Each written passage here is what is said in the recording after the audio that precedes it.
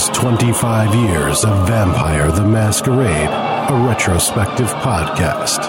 Brought to you by UtilityMuffinLabs.com. Welcome to the Dark Ages. Welcome to another episode. I was gonna do this in like the radio voice. I was gonna go, welcome to another episode of 25 Years of Vampire the Masquerade. My name is Nathan.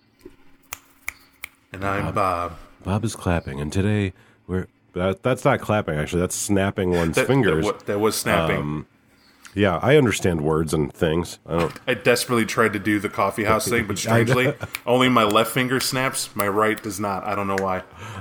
Hey, welcome to a jazzy episode of 25 Years of Vampire the Masquerade. Today, we're going to clash our wills. It's going to be so hard. All right, enough of that. Let's actually record a podcast, shall we? We shall. Today, we get to review a module. Yes, we're checking out the Clash of Wills for the Dark Ages. It's off the bat, I'm going to tell you precisely what it is. So when we talk about it's not, What this is, it is everything. It's a starter kit. If you've never story told, to be honest, it's from nuts to soup. It is step by step what even to say, right?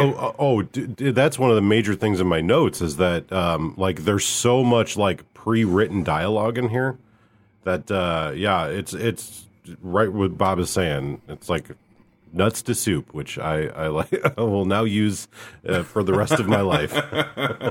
Clash of Wills, like Bob was saying, it's a very small book. It's about 40 pages.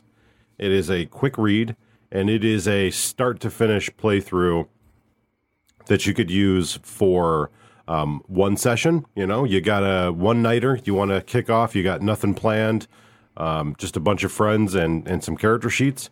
This is a great piece of material for that. It's great to kick off a chronicle in your own Dark Ages game. And this is gonna frustrate a lot of people too, because a lot of folks, especially for this time. Let me explain this era. This is what, 97? I think this book came out in 97. Yeah. So when this came out, we were dealing in an age where the internet was not readily accessible, not to the degree it is now by any site.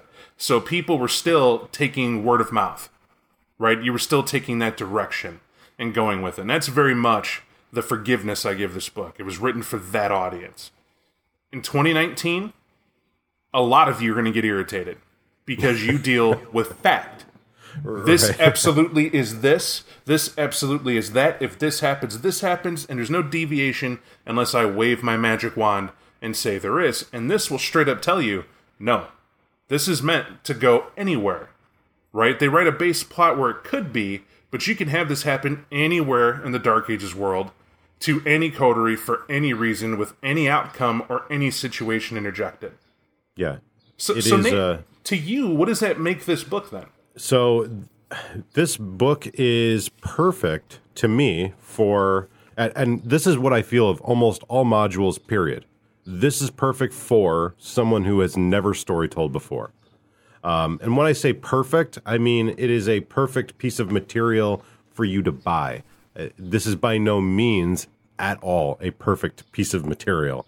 I want to establish that right away. When I say it's perfect, not in the writing. I don't think it's perfect. I think it's highly flawed, in fact.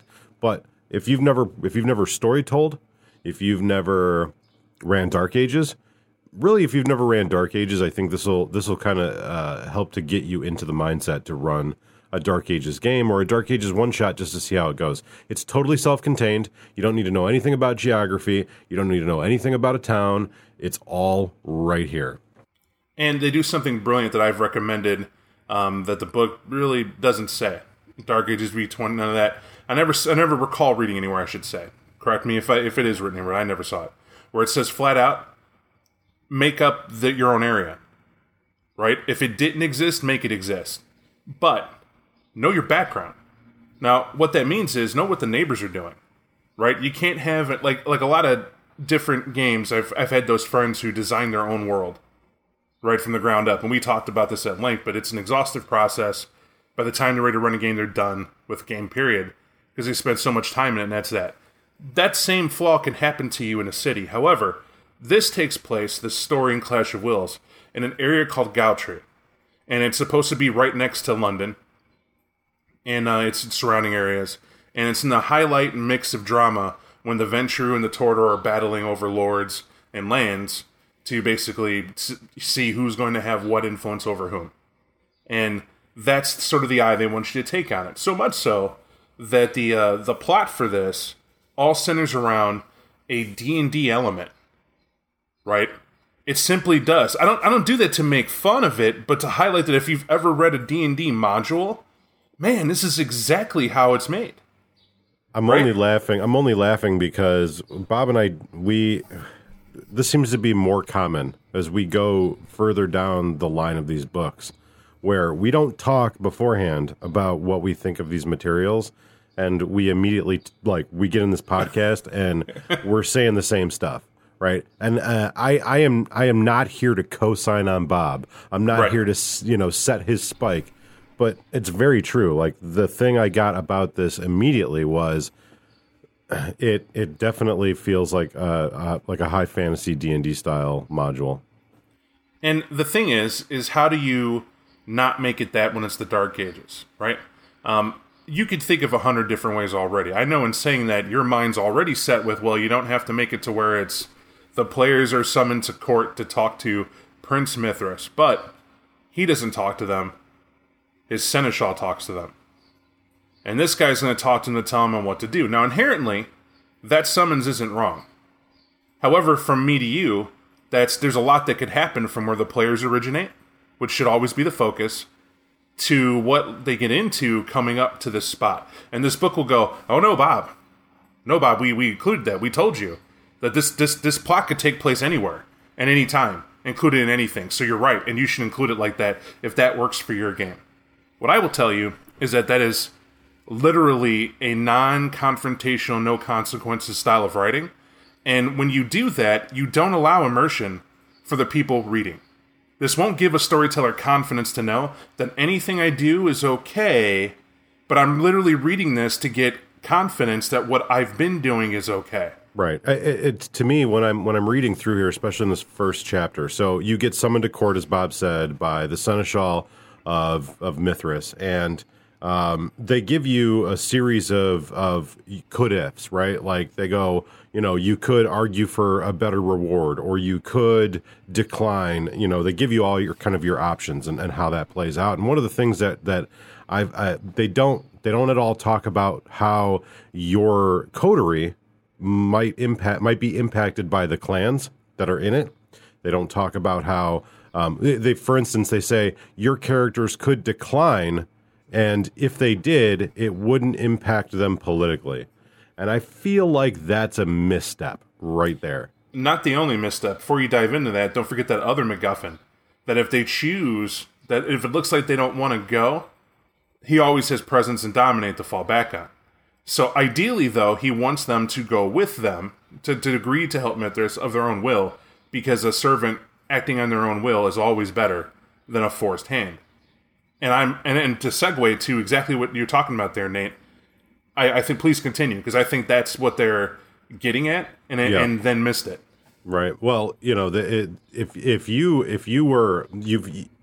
coterie has attracted the attention of Mithras. So Mithras is obviously, he wants to utilize you. He thinks you're good enough to move with his name, but then they don't talk about any political ramifications that might be had from declining the request of the prince. They say it won't affect you at all. It's totally, whatever, you could do it. But then they also talk about like how some of the rewards you could barter for. Like you could create a ghoul, or you might be allowed to embrace a ghoul, or you might be able to embrace a loved one. But like basically, to me, this Ventrue that they present is kind of like very generic, stereotypical quest giver, right? Like, I don't want to do the quest. Okay, well, you don't do the quest. Like, so would you say, because this is my take of him, that this is a guy who they wanted to be malleable for everybody, but in making him malleable, you miss the point of his conception? I feel like really what is important here is that offers you no forward momentum into the meat and potatoes of what Vampire the Masquerade should be, I think, which is, dark political, interclan sort of warfare, for lack of a better word, right? Because that those are elements that come into play later, right? Because the point is, the Brujah and the Ventrue are at war, and they're sort of warring over this area for political gain or whatever. But don't you think it's weird, right? Because we went through the Ventrue, we've gone through order of release, right? So we went through that base book that talks about the politics. There isn't no out and out clan Ventrue, clan Brujah hatred. There's no talk of that war exactly, right? It's just that this stuff happened, these events occurred. There's mention of I don't even think we hit the Prometheans yet, to be honest. No, but they talk about in here, a big factor that plays into this is the Cainite heresy, and right, and then the Brujah. There's like all this other shit that they talk about in here. But it's almost like it's contradictory of what they've released, right? Because it's or this was the idea, and that's why it's only 40 or 36 pages, whatever it is. And it's just a setting piece, right? It literally is just to get people going. And so, I'm less to be harsh on it because it really seems like it was a filler to get people to bite harder on Dark Ages. Right. And we know a new edition's coming up. But the point is here, what I'm driving to is that they have certain elements. Like the setting here is it's good. I enjoy it, but it's almost like it's insane at the same time. It's kind of disorganized. Like when they talk about that, they go to a town and, Nicholas is going to discover that there's a massive tapestry that covers the length and breadth of a wall behind the Lord who's there, which is Nicholas, excuse me. It depicts the final moments of Icarus's fateful flight, right? The look of terror on the plummeting figure's face is so well portrayed that it might cause even the most callous Cainite to falter and consider the proper place in God's plan. And this is communicating to me, all right, this is a person who's had some loot, first and foremost. To have that, you were able to commission someone. Because here's the plot, to skip our opinion real quick. The plot real quick, players are called by Mithras to take over this town, Galtry, because there's a noble there, the lord of the area, who's dying. And he has a lot of wealth. And unbeknownst to the players, Mithras already knows that there's a Toreador who snuck in, because the lord was so guilty in his life that all the atrocities he'd committed, he went and commissioned the church to hear his cries and what he needs to do in penance. And the church's grubby little fingers at the time wiggled together, and they decided, well, if he donates a cathedral or whatever, a monastery. Give your land to the church, and that will work towards saving your soul. Well, at first it's the monastery, right? And then they do the monastery, and then a Toreador sneaks in. And that's how they put it, right? The Toreador just snuck in with all the monks, and then he ghouls a bunch of monks. And he has these minions, and this place is his. And turns around, and he tries to influence the Lord to giving up all his wealth to the church, making it very nefarious. Right. Donate your land to the church to save your soul. Well, Mithras hears of it, sends the players, and your orders are to take over the whole town. It's that simple. Take over the town, take everything, and that's what you're there to do. And he doesn't give you leeway, he gives you all the leeway in the world. No strict direction how to have it done. Just get it done. And also, if you need to come back to get more reinforcements, you're totally fine. You don't need to handle this on your own. It's very it paints sort of the absentee version of Mithras as kind of like, hey, whatever you need, I'm totally cool. You can come back. There's no failure here. There's no bad ideas. It's just if you need more, come on and ask for it. It's okay. So to that strong point, the plot's solid. In terms of objective, getting used to politics in the Dark Ages, what you're going to do. Because why would a leader do that? Mithras did it because if you go to that town and burn it down, he can kill you and be justified. And pay somebody nothing and he still gets the land. Right? But if he goes there and turns out not only does he have the land, but the players set themselves up as someone in charge, he now has vassals. The land's still his, and it's still okay. So now, what happens when the players hop on their horses? They're by the way, they're all given horses, so they get their quest item. I'm sorry, I'm being shitty. But so what happens when they arrive to the town? They arrive to the town, right? Well, when they're at the town, it's... I want to skip to a weird element for me. Right? It's, I have to, because getting to the town is the town, right? Going through, seeing people, folks are about. But they have this weird girl that's there named Jill. Right? Jill, out of nowhere, and she's a humanity element, that's clear. They want to hammer home. She's like outside of an inn, and the assigned duke in the area and his men come riding by, and as they leave, they tell her, Jill, make a decision soon, think of your brothers, because I want to show you where the angels talk. It was some weird, creepy statement like that. And I was like, why would he do that? I mean, at least publicly. I sound shitty saying that.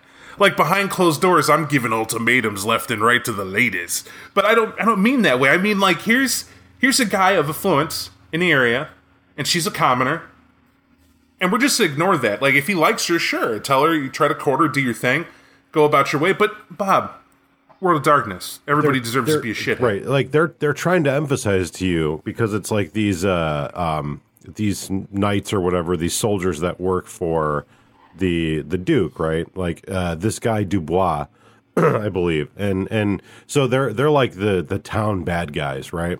They're basically, what they're trying to do is they're trying to paint you a picture of there's a certain level of acceptable evil in this town, and they introduce this young woman, and like you said, her name is Jill.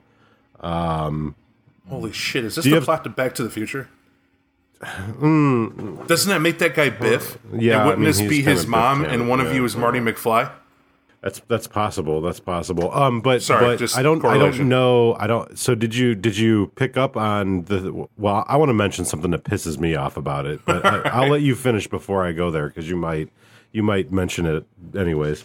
Weirdness aside, I have a couple issues of it, but like I said, this doesn't digest well to 2019. No. Right, we're in social justice warrior era. We're gonna find issues if we look for them. This whole thread with Jill and how the story eventually plays out, I was like, ooh, don't feel like I needed to include that. Right, for sure. And well, they force her on you. That's my whole problem. Like, you see her at the side, she's an attractive girl, and the players can just ride by, right? And they give you clues. Like, if you ride by and say, "Are you okay?" she says nothing and sits there. Right? But if you pull up and stop, and if you're a Toreador and you look at her, roll to see if you fall in love. Yeah, you could fall in love with her so hard right now. Right, you just fall in love, because that's a die roll. Or you can get off your horse and walk over, and then you would just be like, "Oh, I love you," and then you fall in love again. And obviously, they're driving to make her important to the players. But the story they want to tell is that, don't forget, storyteller, she has small brothers who know to hide from people in armor with swords because of the danger that they could get into and whatever. And obviously, her sister is the sacrifice that the town just ignores is there. Now, why I say this is a big issue for me is because they have a town blacksmith who had his son fed upon by a vampire in this story.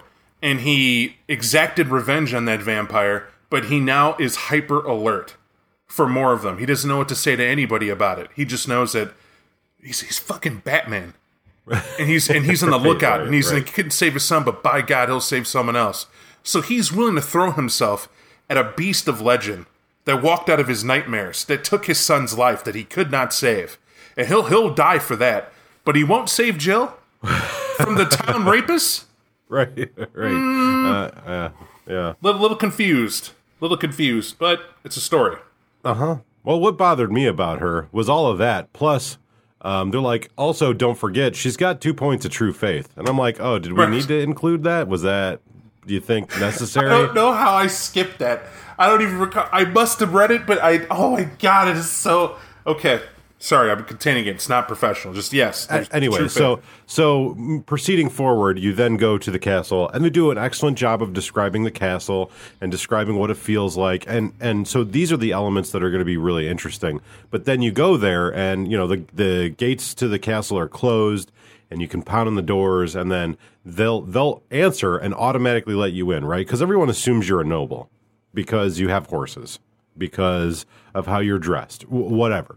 It's an easy thing. They let you in, and then they describe those shitty knights in a little bit greater detail, and they're like passing women back and forth and cutting their skin and cutting off their clothing. And I'm like, again, I get like we're trying to portray a certain sort of debased debauchery of the time, and like, but also, couldn't you have done it differently?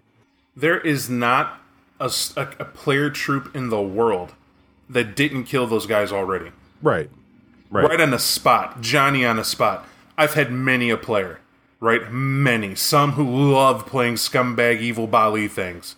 Every single time it's over and done so quickly, I watch the rage wash over the player. Right. As they just play in the blood of these guys who thought they were monsters. And then they're like, okay, good. And they may feed from the person they just saved, right? Which is a vampiric rape is the form of it, right? You just, I get your blood down. Move on.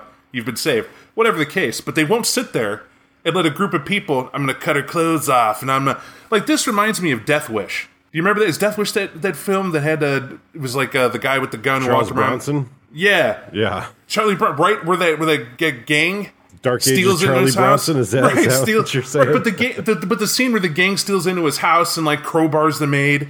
And it bothered me that when I read that, I was thrown back to remember a film I had rather never seen. But apparently there's a point. You don't kill those guys because they belong to the Lord, right? Right. Yeah, we move past that. That's a very easy thing to edit out of your story, right? It's easily not, done. Whatever. There's 1,000 ways you could portray that these guys are scumbags, and you don't have to do it that way. Most of it rumor. Right. I would suggest moving on past that. So anyways, we get to where the Earl is at in the castle, right? And he's deathly ill, very old, frail, like on death's doorway, about to pass away. And the Earl's son is there, and the priest, the priest from the castle are there. Father Lucian. Yeah, and they're very much like seeing to their father, well, to the Earl in his end times, right? And so you're there, and everybody kind of, this is where the politicking kind of starts. But don't forget the plot point. The plot in this scene here with the Earl has, 2 sentences? Literally? And the second sentence is probably the most important. Observing Canaanites with soul sight may recognize Lord Alfred as a Canaanite. Right? It just gets it out the way. I mention it because it's a fun Easter egg, because this sets a precedent forevermore for everybody in live action to walk around with Auspex up. Yep. Level 2. Well, here's the thing. I didn't know who the fuck Lord Alfred was when I read this, and I was like, okay, Lord Alfred's a I don't know who that is. Okay, so then I move on, and then later on, they're like, Lord Alfred de Bruja, and I was like, where did that sneak up on me? Like, right. It seemed like it wasn't very well established the first time, and then I noticed something as we go through this book. There's just vampires everywhere. Everything is vampires. This literally feels like, and I'm gonna state this, and I don't mean this cruelly, but if you want to know insight to what I did for like decades, right, with the LARP troop, and you were there for most of it, is the fact that you'd sit in Denny's, and it'd get early enough, and one of the players would suddenly tell you of a game, which, by the way, you knew automatically, they never ran this game. This game never took place. But they're now going to tell you in barroom style about everything that happened, from the plot to the players to the looks in their faces, the whole nine. They're going to storytell now and give those storytellers nearby a break. And that's what they're doing. Now, they were never the fantastic stories of fantastic stories. They're not designed to be that. They're designed to get you through. Just to get you by. And that's the feel of this module. It's like just sitting here. If they were to quote it, that's what's going on. So, anyways, there's a debate between the two characters, right? The church wants the property. The son wants the property, right? The son wants the land because it's his inheritance, right? By primogeniture, it's his. Right. That's law. It is his. Right. He inherits it when his father passes away. But the church wants it because influence, I guess. Well, the church wants it under rights his father's an evil man for his immortal soul. Right. If you want us. I'm just trying to figure out like what the benefit of the land is to the church, and they probably established that somewhere, but it seems to have missed. They do in a sense of a broad sense of history. The church is in power right now, and conquest is their game. And to every noble and lord that wants to be knighted or crusade or what have you, the church is the one that's granting the power and privilege from that. Because the belief that you could be cured for your sins by them is all encompassing. Remember, this is the era where you'll see eventually where they start making writs, right, that you can buy, especially up, I believe Rome was kicking off at this big time. Well, I'm gonna go to this guy and I'm gonna pay him 5 gold. He's gonna give me a writ, and on that writ it says, "You are forgiven. Please admit Bob Muffin won into heaven. He is truly sorry. Signed, the Popa." Right? And that's it. And I'm like, oh yes, now I'm relieved. Now I can go and commit more evil, because that was for all my evil up to this point. Right. And I'm sorry, if it does answer your question, if they get the town of Galtree, I bet the location was important. Okay. So it's near London, it's near more nobles, it's near, that land corruption thing. Right. So anyways, the story proceeds, and they mention one of the things that really was like a no-duh moment, where they're like, well, what if your players want to embrace him? Because they don't want the church. Basically, your whole goal is to prevent the church from getting the land, right? And preventing the church from getting the land is your success. It's your, that's how you accomplish your mission. And they're like, well, what if we just embrace him? And they're like, oh yeah, well then skip ahead. Basically, and also, so you're all vampires, your whole coterie, right? And then you have the son, who is a Brujah, and his lady, who's a Brujah, and then you have the priest, who is a ghoul, to a Toreador, who is running the... So it's literally just a bunch of vampires trying to figure out how to get the land from this old decrepit-ass dude who's about to die. And don't forget my favorite part about Lady Karen. I was telling you this. Mm-hmm. Right? Let me do this here now. It's Lady Karen is a friend to Robin of Leland, who's the Prince of Nottingham. And she's also a friend of Patricia of Bolingbroke, which is two badass characters that are mentioned in the Dark Ages that would be sorely upset if anything happened to Karen here. Yeah. And you've never heard about Karen till now. But when I was looking at this, I was like, was it Robin of Leland, like a guy who leads a revolt? Yeah. Well, he's like Robin Hood, right? Right. And that's what he turns out being. And I'm like, but it's like that thought was never, you know what I mean? It's like one of the many eras where it's like, that's what he was to this point, flipped later on. I was going to mention this later on, but we'll mention it now since we'll brought it up. So somebody, just as a small aside, they go by the name Pazuzu on our Utility Muffin Labs Discord, brought up this issue with Victoria Ash. Victoria Ash is mentioned in the Sun also sets, whatever it's called, the Giovanni Chronicles 3, as being like embraced in the 1800s, and they give her some, I don't remember the exact details, but in that book, her sire is some schmo, some schmuck that like they're basically mentioned in passing, and she's sort of like a neonate. But in later editions, she's embraced in the 1600s, right? They like sort of retcon Victoria Ash's concept, and so she's much older and much more powerful. And he was like, oh, that's really weird. Why would they do that? Wouldn't they just make a new character? And I'm like, I don't know. I didn't write the books. Here's an example of this book. This story takes place in Dark Ages, the first Dark Ages, which is 1197. They mention it at the beginning. Right. And at the end of the story here, they talk about Patricia of Bolingbroke, and they talk about Robin Leland, and what you just said. But if you go to Chicago by Night, Patricia of Bolingbroke, Tyler, wasn't embraced until like 1380. Right. So she couldn't possibly exist. If you look at her character sheet in the revised Brujah Clan book, she was embraced in 1380. She couldn't possibly exist. What that means to me is sometimes people make fuck ups. Sometimes they just fuck things up. What it tells me, and I find it interesting when you catch stuff like that, is that it's not perfection, right? Right. Just like you said. And you got to take it with that. Like, it happens, it caught up. It's a lot of facts to keep track of. Okay. The other thing is, they're not the same writers. right? Often Precisely. it is different moving on forward, and often you're dealing with someone else's work. Right. So unless you're going to master the work that came before you, which you're not, if you're hired in contract to write X 10,000 words about this stuff, you're worried about that stuff because you have a deadline. You're not looking to get everything perfect. I get that. Just the point is that I think to look at this, when you guys see this, inevitably you're going to be like, come on. And everything Nate said was just superb that you looked all that up and got that down too. There's going to be inconsistencies in everything, right? I mean, if you went in and you're like, let's find all the inconsistencies in Marvel Comics, there's probably 100 podcasts dedicated to just that, right? So, like, we could just make a podcast where we hunt down inconsistencies and go, why is this a thing? But what's that do? Right. And also, how does that improve your game? How does that improve this session? How does that improve the overall interest in the game? Right. Preach. And here's the other thing: all vampires are liars. It's just the truth. You stole my MacGuffin. Tyler is a liar.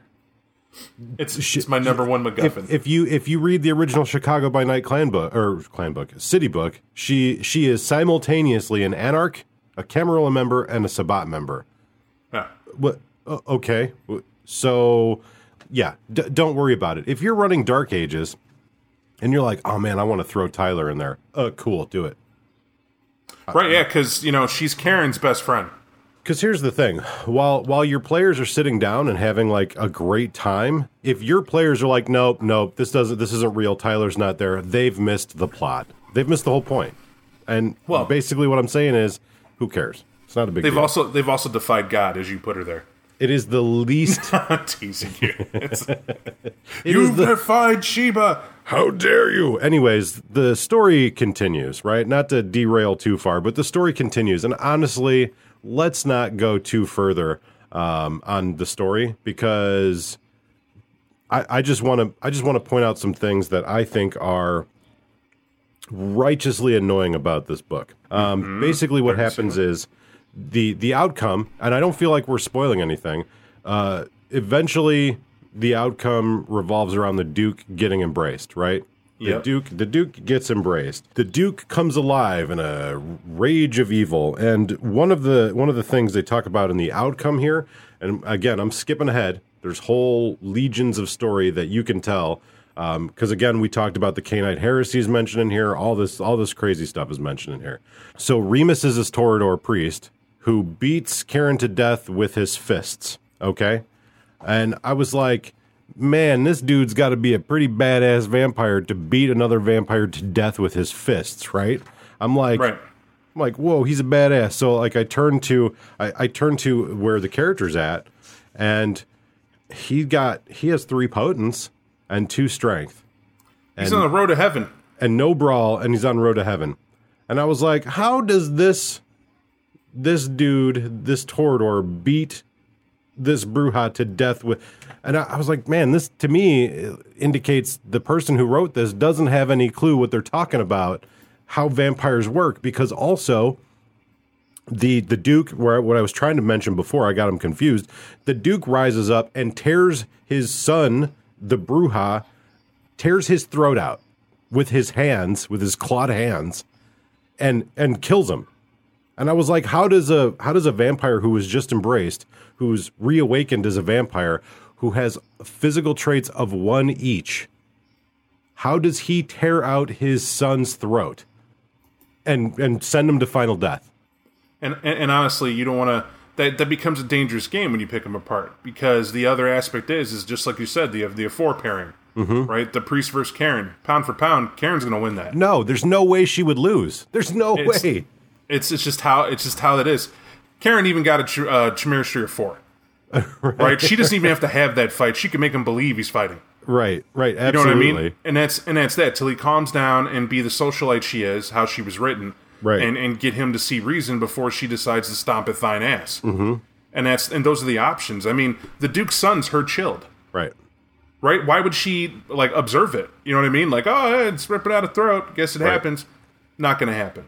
Also, one of the other things too. So the Earl of Galtrey is what really pissed me off, right? That's why I confused him, because I was like, this character as presented is so terrible. This character is I just got embraced, and the embrace has turned me like completely 100% evil, right?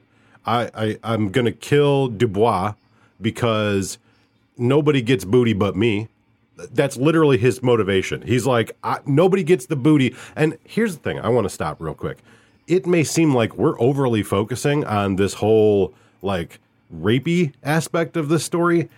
No, it is a major factor of this story, and it you can't help but keep going back to it. So you have to figure out a way to delete all of that bullshit. But here's the character as he's presented. Embraced 1197, as we're there. He has 1 strength, 1 dex, 1 stamina. He has no brawling capability whatsoever, but somehow, being just embraced, he's got 5 disciplines. And arising from the dead, becoming a vampire, has immediately given him a Road of the Beast 5. Right. How the fuck does that work? It doesn't. It doesn't hold up to anything they've preached, anything they've laid out in growth, anything they've said to start. Any story element that they could have had by that. But it's something I said. There's a lot of people go, ignore the stats. They're just stats, guys. Just change them. It's, whatever. I'm going to inform you of something. If I write a book based on something, then I make sure I get the data correct. That's all I'm saying. Anything you've ever looked at, they at least get that much. And why? Because it's practice what you preach. If you're going to tell everybody else to go through these elements and these steps to make what you're going to make, you have to do the same or you give the wrong impression. Right? You prove to be hypocritical. It damages your product. And in here, when you see stuff like that, you try to go, well, the plot's there, I guess that's okay. What you're really saying is, I'm actually disappointed. I'm disappointing in this, I'll make the best of it what I can. Testament to you. But now, if you're somebody with hard-earned monies that didn't know how to run this shop, and you're listening to this, you're like, oh man, I want to try this Dark Ages, let me go ahead and get that. Because we've heard all how these rules and stuff click together and we can make changes and whatever. Then you read this, you're going to be like, well, apparently, none of this matters. Right. And also, I feel like in many ways, this is a game that, I've said this before on different podcasts, but I feel in a lot of ways this game is one of the few games that is played by word of mouth. And what I mean by that is you usually have one person that reads the material, and then you have 5 other people that don't. That one person that's read the material sort of rolls that out to their players, and players go to LARPs and they don't ever read the books, and that's okay. You don't have time, we get it. But what I'm saying is, if you present a story like this where you have characters that can do things that make no sense, and characters die by other characters' hands that couldn't possibly happen, I feel like you're setting a poor example.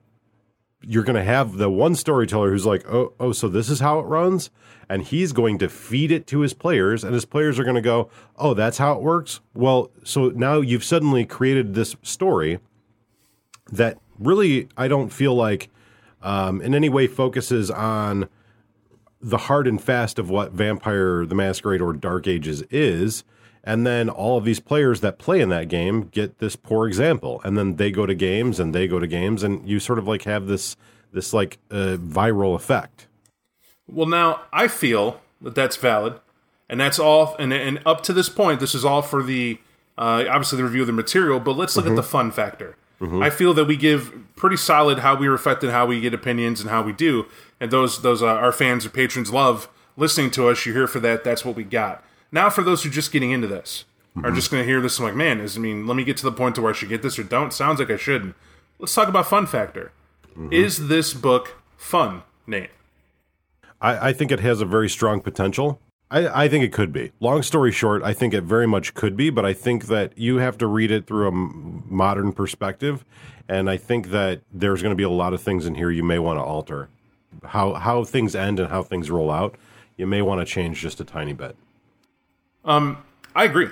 I think the element of let's just call it rape, something that did happen. We can't ignore that either. When you're running this game and you're putting them back there and you have to highlight it, if you're going to bring it up at all, and this book does, you have to make a decision. Number 1, to make your troop aware that element is in your game. Number 2, once the element that you're aware of that is a possibility that's in that game, you have to be more classy than how it was delivered. Yeah. Or how the potential is here. You don't, like we said, you don't have to have a bunch of guys sitting back with women passing back and forth, cutting clothes off of one another. Right. You can leave that to a reputation or how the people react to this guy being around. I don't think, rely on this book's delivery. I think you could literally cut that whole thing out of it. But when I sit down at the table, this is a policy that I've adopted, and I strongly suggest anybody else adopt it too, especially if you're playing with folks that you haven't necessarily played with before. Let them know, like, these are some of the elements that are going to be in here. Are there things in here you would rather not interact with? Maybe do you want to interact with that? No. I think it's all about what's permissible for your players, and just be aware there's some stuff in here that doesn't hold up. Or maybe the Dark Evil Lord has a lot of Dark Evil servants, and you're here to handle that shit. Right. That helped his rep. So to me, I honestly think we haven't really had a great record with how we treat modules, and I don't know that this one is any different. However, this book was $8 when it came out. So for me, if you're new to the game, you're like, I don't know where to start, I'm intimidated by storytelling, this takes every piece of thought out of the works for you and allows you to sort of follow this, just by the numbers. Personally, if I were storytelling this, some things I wouldn't rely upon are the dialogue. The dialogue seems very trite. It seems very like it was made for a video game. So I like to ad lib. I like to role play and use the words. So I think reading through it and knowing the material, and then just letting it play as it would play normally is a great idea. But however you choose to do that is up to you as a storyteller. And I think it's a good idea to note that we're hard on modules. Just a reminder, why we are hard on modules is because we believe in you, and we believe that more time spent on writing material that fills out the world with at least facts known are better than stories of how vampires made could have done something. I agree with you. I say that because when you review a book like this one, it's hard. Because when you go through to review it, we are also critiquing and reviewing a writer, probably got vast more experience than us, but guess what? We got the mic. So that's the thing I want to highlight. Right, wrong, or indifferent, we're also people who bought it. Right. So I have 2 copies of this. So right, and that's the weight of it. And when you buy something and you have it, and you respect the writer enough to endorse, and you're there and you're in it, you want it to be a raving review. Is it cohesive, professionally done, put in a book? Leaf Jones artwork is the number one thing in here for me. Yeah, I approve greatly. I love it. That was worth the $8, right? The rest of it, they kind of, there's a reason, like Nate said, it was short and to the point, and they get on to better books later on. So the front cover artist, whose name is Dan Brereton, he does a lot of comic covers. I love the cover to this. I really truly enjoy this artist's artwork. Here's the thing. To me, getting these books as a new storyteller, I think it's very important because, one, you can look and see, okay, well, this is how they formatted it. It's how it's laid out. But 2, tell your story. Your story's going to be better. Now you have the skeleton. You have the structure of how a story can be told. Tell your story. Because here's the thing.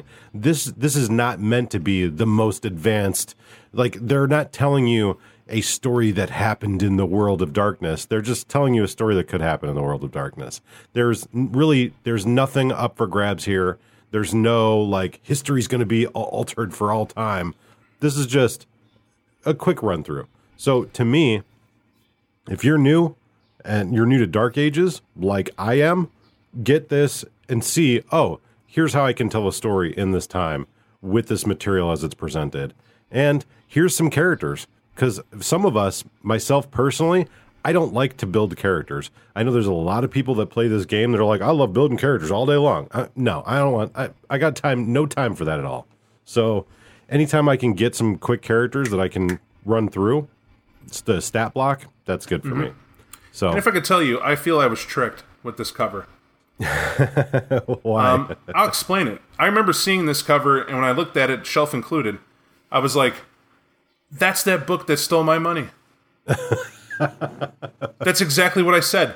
And, I remember, too, because I remember Melissa being like, "Hey, what's wrong? This fucking book is not what it showed." I'm like, what do you mean? It's like, I'm at the store, and I get Transylvania Chronicles, the cover fit, everything's good, it's thick, it's great. I'm looking at all this stuff. I get the Dark Ages books, I got that lined up. The Bella Sanguinis, I'll take 6. Give me all this stuff. Give me what I need to arm my game so I'm the best at what I do. And I get this book, and I'm like, that looks like a badass, interesting tale. Yeah. Maybe it's a bunch of short stories in one. Maybe it's a bunch of characters for the Dark Ages, because it's got this badass dude drawn with this cape pulled back, all traditional Dracula style, and the shadows behind reveal it maybe he's an Nosferatu. We don't know. And it's just the way it is. With, the nice cool-ass hoop earrings and shit walking with him. Then you got the 2 ridiculous guys down front, but ridiculous why? One dude looks like... One's like an Inquisitor, and the other one's like a badass knight. Right, I don't even know if that's a knight. I was like, could be a knight. That could be a Roman shirt. Could be a Celt. Is it a Celtic knight? Found God? He's got some swords. Is that a Tremere? The hat's a little ridiculous. But why is that hat there? I don't know. Maybe be a wizard. Let me get this book and find out why this dude's interrupting this weird Inquisitor's ritual thing, stuff, whatever. Mm-hmm. Or maybe they're both hunters, and that vampire is going, "I'm gonna kill your ass," and add to my skull collection. I don't know. But it drew you in, and then when I started reading it, I was like, this has nothing to do with the... This is nothing of what damn, right, got me. Well, anyways, it's inexpensive. You can probably find it anywhere. Like I said, I have 2 copies of it, so it's probably not difficult to come across. But so I think that's it. I think we've established both the pluses and minuses of this particular book pretty succinctly. Next week, we are reviewing a book of a completely different ilk. Next week, we are reviewing 3 Pillars. And 3 Pillars it's a thick book. We'll just put it that way. It's going to be basically, it's about double the size of most of the normal source books. And so I'm very interested in reading it because it's basically, from what I understand, it is a book solely... like flavor for this book or this Dark Ages and the era of Dark Ages. So I'm looking forward to it. I think it's going to be a better read than this one, personally. Well, definitely will be because it's longer. Right? It's more chances. Well, sometimes longer doesn't mean better. Sometimes longer just means more boring, quite frankly. I suppose that depends on the person and the situation. Yeah. Yeah, I didn't know what to expect here, but so we might have a guest in a couple of weeks. I don't want to spoil anything, but be on the lookout for that. The regular scheduled podcast coming up in 2 weeks may not be a book. So that's all I had to say about that. I want to thank everybody for listening and for chiming in. And always, if you have comments, you can contact us on our Twitter, Facebook. You can hit us up on Discord. There's a couple Discords. And what am I missing? You're nothing. Okay. we really haven't done a lot of like Q&A type of stuff. So honestly, guys, if you have questions, for us or about books or whatever, we'd be more than happy to answer them for you. I don't know how that fell out of style, but we used to get them all the time, and now people are just like, "Oh, you're on Discord. We don't care. Like, we'll just ask you directly." Yeah, that tends to that's a daily affair. Overexposure. Yes. We get them there. We're too accessible. Well, anyways, if you want a question answered on the podcast before we review the book, do that. All right. Well, until next time, I'm Nathan. And I am Bob. And you've been listening to 25 Years of Vampire the Masquerade, a retrospective podcast. Thank you. Goodbye. Thank you for listening to 25 Years of Vampire the Masquerade. If you like our podcast and you'd like to help support our show, consider backing us at patreon.com/25 Years of Vampire the Masquerade. We offer reward tiers of additional Patreon-only podcasts, t-shirts, and personalized gaming experiences. Follow us on Twitter, Facebook, and Instagram, and go to our website, utilitymuffinlabs.com, for links to all of our social media, additional podcasts, and more. If you'd like to chat with us, submit a title for review, promote your gaming-related stuff, or anything else you can think of, email me at nathan@utilitymuffinlabs.com. Utility Muffin Labs, consistently rated adequate.